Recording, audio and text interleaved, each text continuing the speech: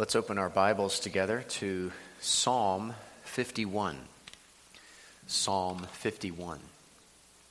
We've been working our way through Psalm 51 here and there on Sunday evenings.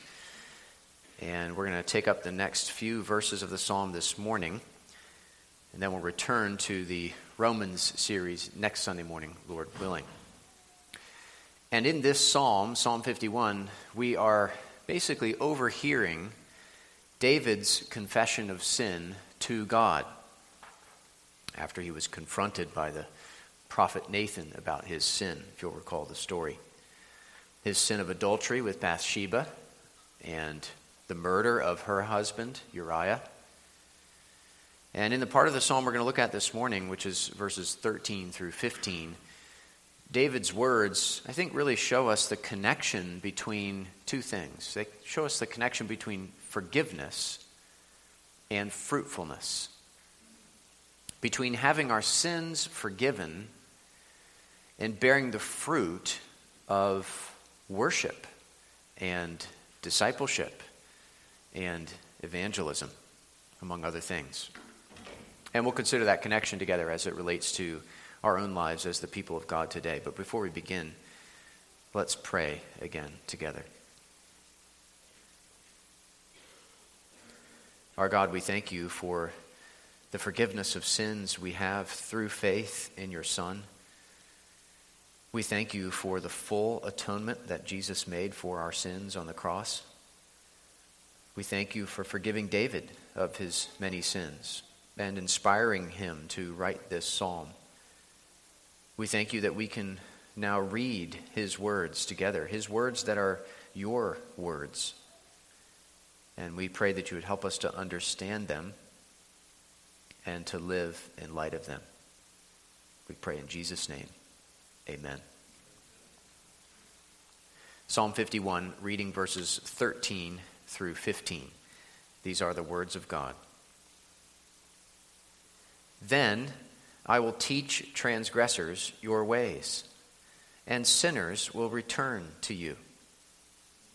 Deliver me from blood guiltiness, O God of my salvation, and my tongue will sing aloud of your righteousness. O Lord, open my lips, and my mouth will declare your praise. Forgiveness leads to fruitfulness. And David mentions three related fruits in these three verses. You can see them in your sermon notes there. Teaching transgressors God's ways, singing aloud of God's righteousness, and declaring God's praise. Those are the fruits, or at least some of the fruits, that flow from forgiveness. And we'll look at each of those in turn. The first fruit is teaching transgressors God's ways. And I want you to notice three things about that in verse 13. First of all, notice the connection between this verse and the previous verses that is signaled by the first word in the sentence, the word then.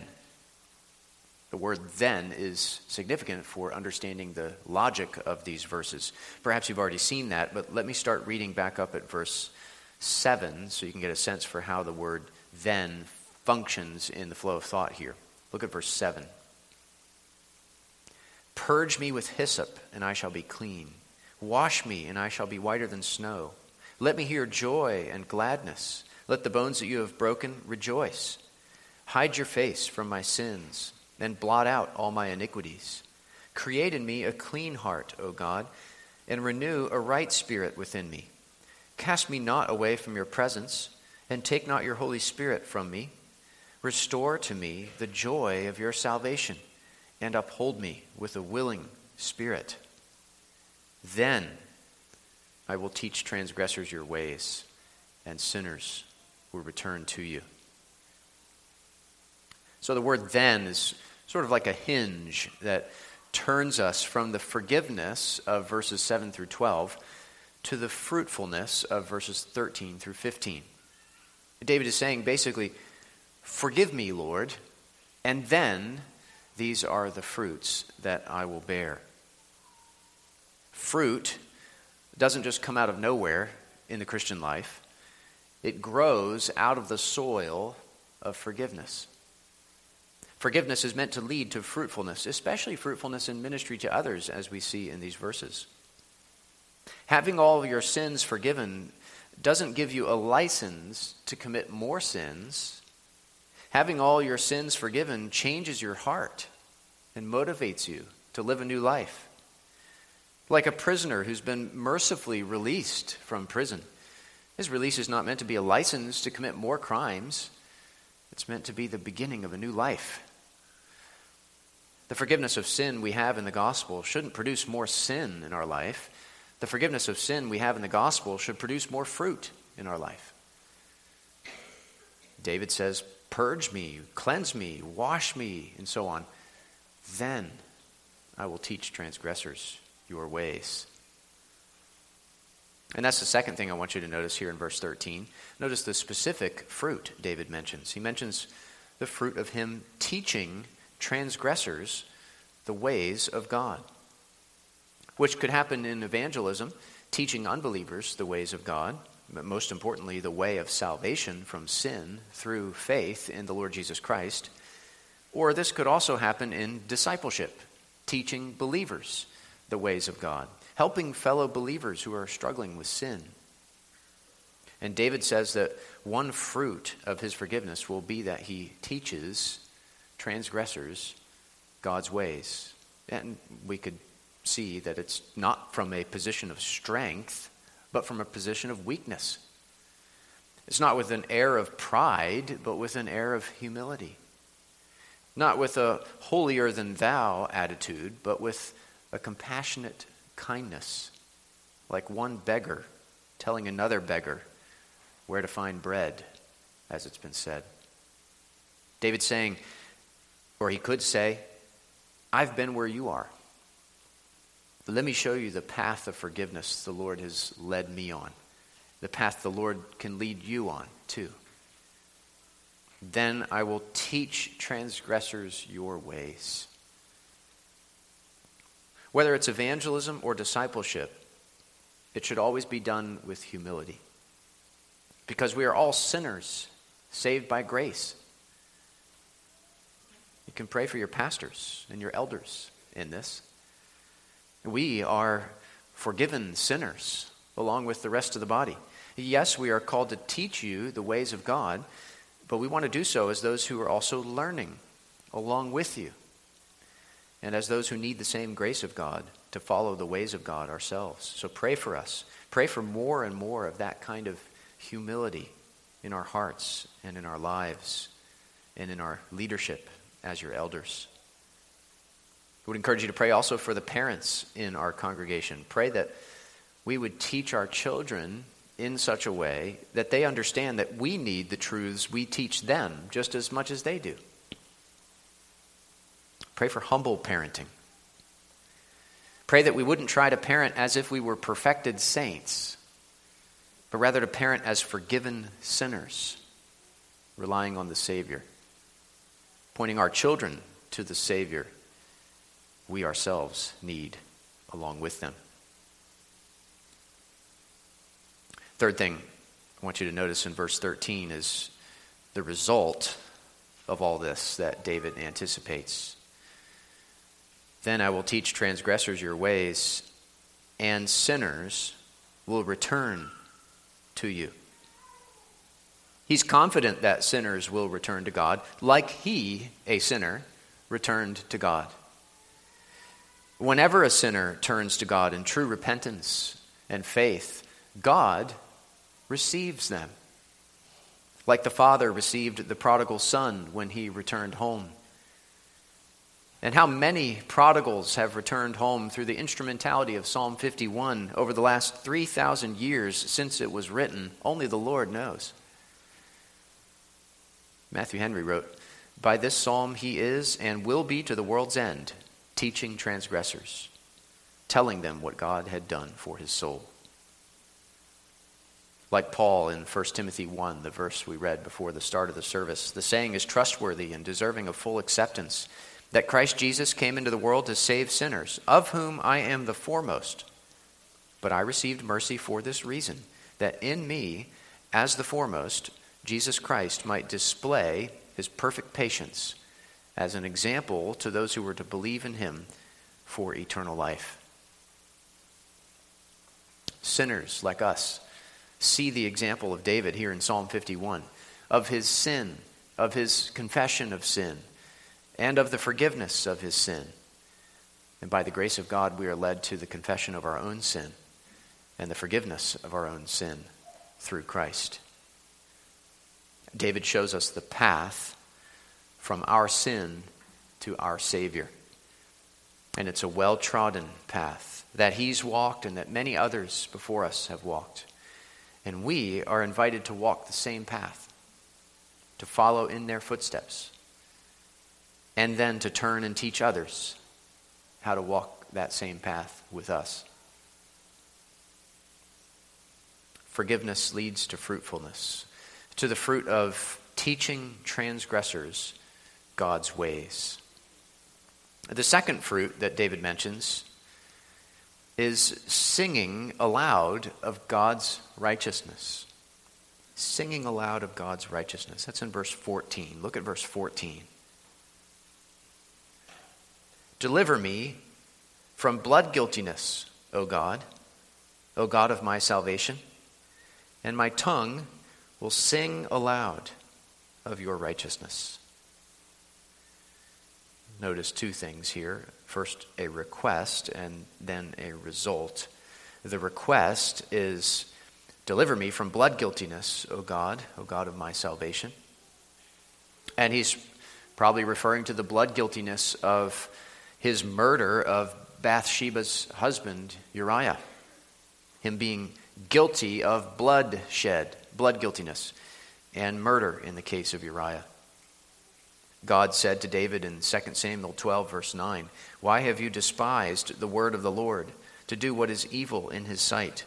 You have struck down Uriah the Hittite with the sword, and have taken his wife to be your wife, and have killed him with the sword of the Ammonites." David had committed a serious sin against God. Of course, all sin is serious. There's no sin that is not serious. Shorter Catechism number 84 asks, what doth every sin deserve? Every sin, what doth every sin deserve? Answer, every sin deserveth God's wrath and curse, both in this life and that which is to come. So every sin is a serious sin. But there are some sins that are worse than other sins, in a sense. It's worse to murder someone than to get angry at them. I think we would all agree. Though both are sin, and both deserve God's wrath and God's curse in this life and that which is to come. But in light of that, we can say that David had committed a very serious sin against God. And yet he asks God to deliver him from his blood guiltiness. He doesn't think to himself, my sin is just too great. God will never forgive me. He knows that God's grace is greater than all his sin. And so he asks God to deliver him from the guilt of his sin, even his.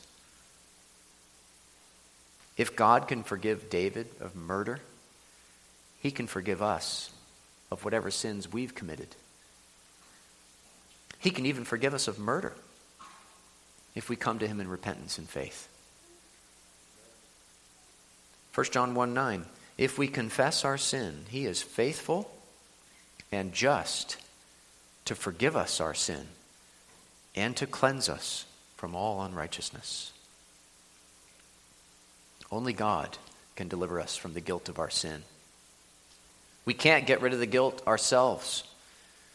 No matter what we do, no matter how much good we do, no matter how religious we are, no matter how much we strive to better ourselves or our fellow man, anything we do to try to dig ourselves out of the hole only makes the hole deeper. Only God can deliver us, the God of our salvation. And that's David's request here. Deliver me from blood guiltiness, O God of my salvation. What David has is blood guiltiness. What he needs is salvation. And so his request is for deliverance from blood guiltiness, from the God of his salvation. Then the result is in the second half of the verse. And my tongue will sing aloud of your righteousness. Salvation leads to singing. Forgiveness of sin leads to the fruit of singing aloud of God's righteousness. The main way we do that is in corporate worship here during congregational singing. We sing aloud together of God's righteousness, as we've already done this morning. We join our hearts and our voices in song to our Savior. We employ our loosened tongues to sing God's praise. And we don't sing in order to be forgiven. We sing because we've been forgiven. And it's forgiven sinners who sing best, whether we can carry a tune or not. A performance choir of trained vocalists sounds beautiful, and it's a joy to go to a concert to hear them sing. But even more joyful is a church full of redeemed sinners singing with all their might to God's praise. That's what we want to be. A church full of redeemed sinners singing with all their might to God's praise. We want to use our tongues to sing aloud of God's righteousness. And by the way, when we sing, we should sing aloud. We should sing loudly together. So kids, if you got a Christmas present this year from your mom and dad that you really wanted, something you really, really wanted, you probably didn't mumble a quiet thanks under your breath, did you? No, you probably said, "Thank you, Mom and Dad. That's what I wanted. That's what I wanted." The excitement of your voice showed the excitement of your heart in that moment. And when we sing to our great God, our gracious God, who has given us the most amazing gift of salvation through Jesus Christ, let's sing loudly as we're able. Let's sing joyfully. Let's sing it like we mean it together. I think we sing well as a congregation, but let's keep growing together in our singing. We have been delivered from our sins by the God of our salvation. Let's use our tongues to sing aloud of his righteousness. Sometimes we don't feel like singing. And if you don't feel like singing, pray and ask God for a change of heart. Remember the forgiveness of sin you have in the gospel. And let forgiveness produce fruitfulness in you, the fruit of singing. Obey God's command to sing. Let your brothers and sisters in Christ help you sing as you let their voices draw out your voice. Ask God to tune your heart to sing his grace. Streams of mercy never ceasing call for songs of loudest praise. And sing by faith. Sing what's real, even if it's not what you feel in the moment. Focus on God and not yourself. Sing aloud of his righteousness and holiness and goodness and grace. Here at CRPC, we try to have our voices be the main thing we hear during congregational singing. That's why our musical accompaniment is ordinarily just the piano.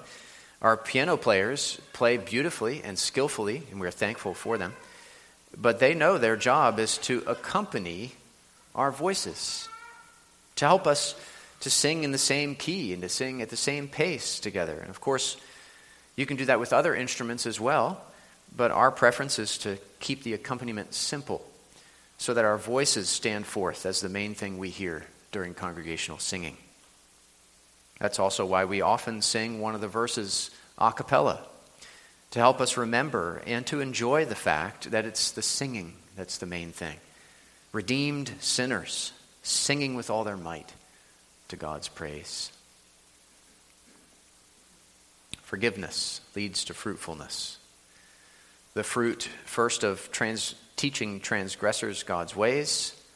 The fruit, then, of singing aloud of God's righteousness. And third, the fruit of declaring God's praise. Look at verse 15. O Lord, open my lips, and my mouth will declare your praise. David asks the Lord to open his lips. It's not as if he physically can't open his lips. He spiritually can't open his lips. Similar to Isaiah in Isaiah 6, who saw God's holiness and therefore saw his own sinfulness. Specifically that he was a man of unclean lips. But then it says in verses 6 through 8 of Isaiah chapter 6, Then one of the seraphim flew to me, having in his hand a burning coal that he had taken with tongs from the altar, and he touched my mouth and said, Behold, this has touched your lips.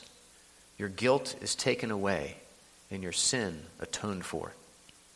And I heard the voice of the Lord saying, Whom shall I send, and who will go for us? Then I said, Here I am. Send me. So much like Isaiah's lips were cleansed, and then he was ready to declare God's message, David asks God to open his lips so that his mouth could declare God's praise. We might be tempted to think, I can't declare God's praise. Who am I to do such a thing? I'm a sinner. I'm unworthy. I'm a man or a woman or a boy or a girl of unclean lips. How can I speak God's truth to others? Well, none of us are worthy. We're all sinners. David was a sinner. Isaiah was a sinner. But like Isaiah, we can ask God to cleanse our lips so that we can be sent to declare his message. Like David, we can ask God to open our lips so that our mouths can declare God's praise to others. And if he can do it for David, he can do it for you. If he can do it for Isaiah, he can do it for you. By the way, let me encourage you again to pray for your pastors in particular. Pray for me and for Pastor Deckard as we preach God's word to you every Sunday. In light of this verse, pray that God would open our lips so that we can declare his praise from his word. We too are sinners. We too need cleansing, like David, like Isaiah. Pray that God would cleanse our lips and open our lips to preach the word of God every Sunday. As Christians, we are all of us called to declare God's praise in worship and in discipleship and in evangelism.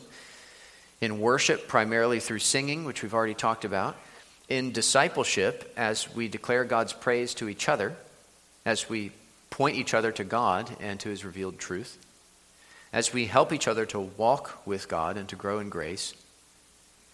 And we are called also to declare God's praise in evangelism as we tell unbelievers about God and his gospel.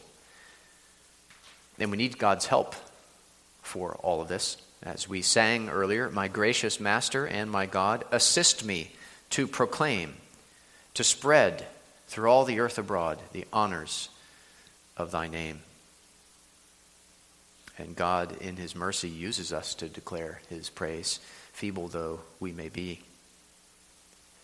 If God opens our lips, then God's praise is what will come out of our mouths. Charles Spurgeon had some very interesting words about this. He said, if God opens the mouth, he is sure to have the fruit of it. According to the porter at the gate is the nature of that which comes out of a man's lips. When vanity, anger, falsehood, or lust unbar the door, the foulest villainies troop out. But if the Holy Spirit opens the wicket, then grace, mercy, peace, and all the graces come forth in tuneful dances, like the daughters of Israel when they met David returning with the Philistine's head.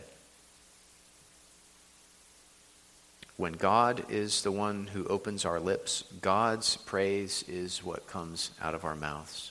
So pray that God would open your lips. Pray that he would open your lips in worship and in evangelism and in discipleship. Forgiveness leads to fruitfulness.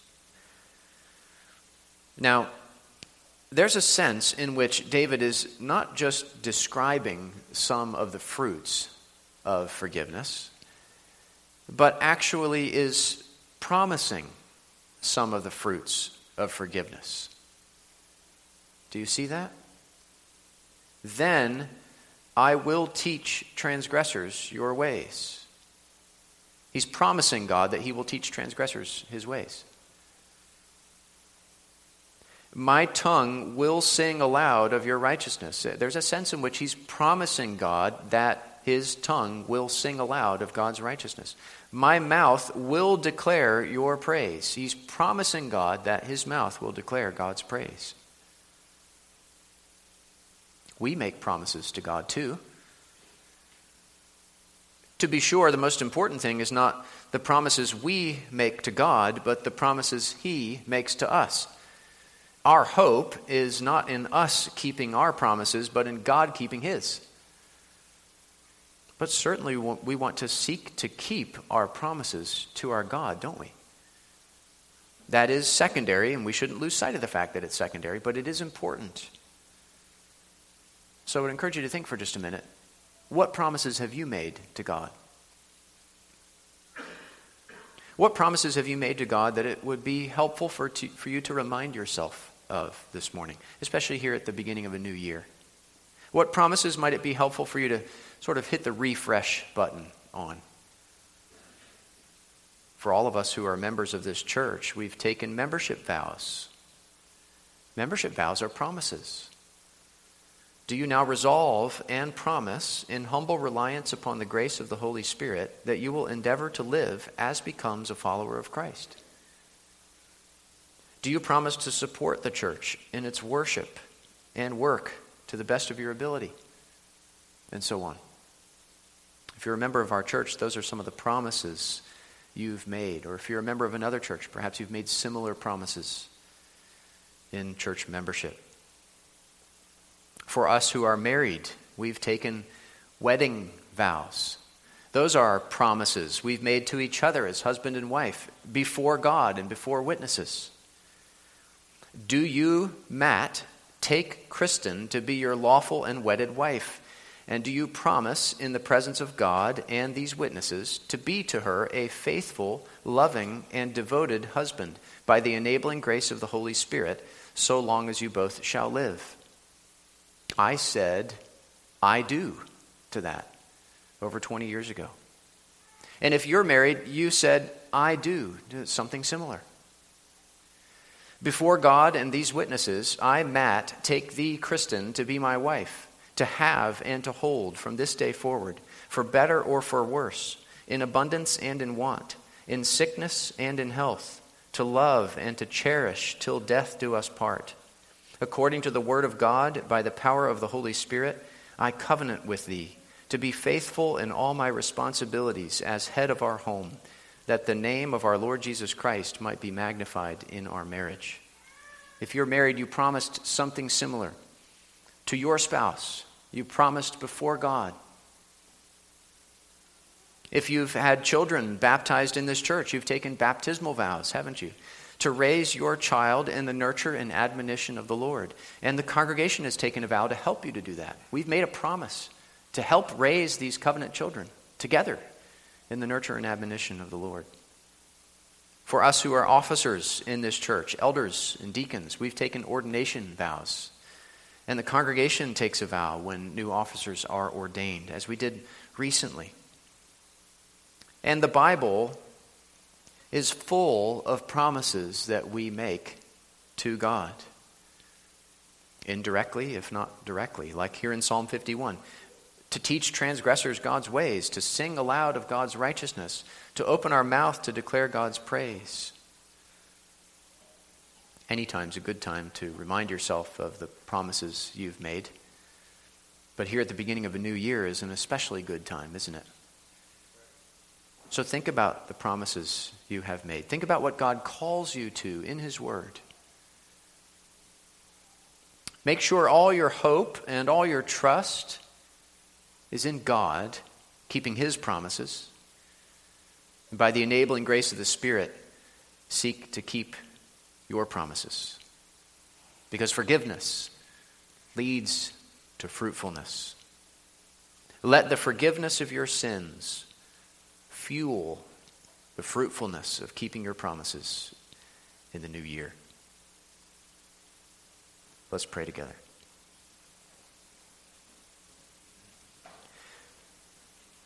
God, we thank you for these words that David wrote so long ago under the inspiration of the Holy Spirit for our spiritual benefit and growth in grace. We pray that you would forgive us of our sins and help us to bear these fruits. Help us to keep the promises we've made to you by your strength and for your glory. We pray in Jesus' name. Amen.